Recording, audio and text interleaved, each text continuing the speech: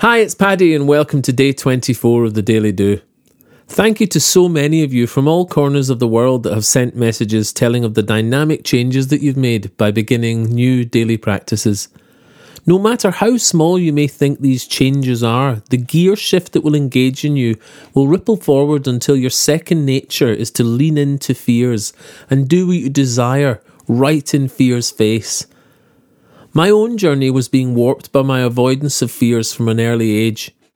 When the Dean of St Andrews University suggested my days not studying English and philosophy were over, I chose not to tell my parents for another whole year, shrivelling in hope of an unlikely appeal to return. When I eventually slumped home to my supportive and loving mum and dad to break the news, I was broken, exhausted from carrying the shame, and lost. But I did know one thing for sure. I was a musician, a songwriter, and I wanted to be so more. When I spilled the rotten beans, the impact was not what I expected. The sadness in my father's eyes wasn't disappointment. It was confusion that I hadn't felt I could tell him.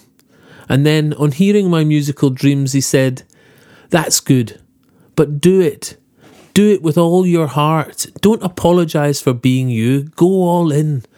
Dye your hair pink. Shine brightly. Do whatever it takes. But do it with a whole heart. Go all in. Create your own breaks. Be you without flinching. You're allowed to be that.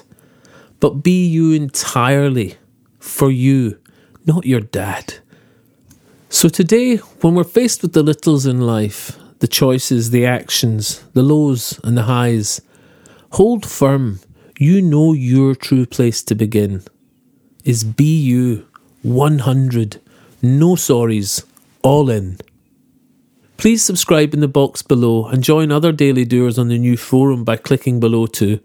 Bye for now and see you tomorrow on the Daily Do.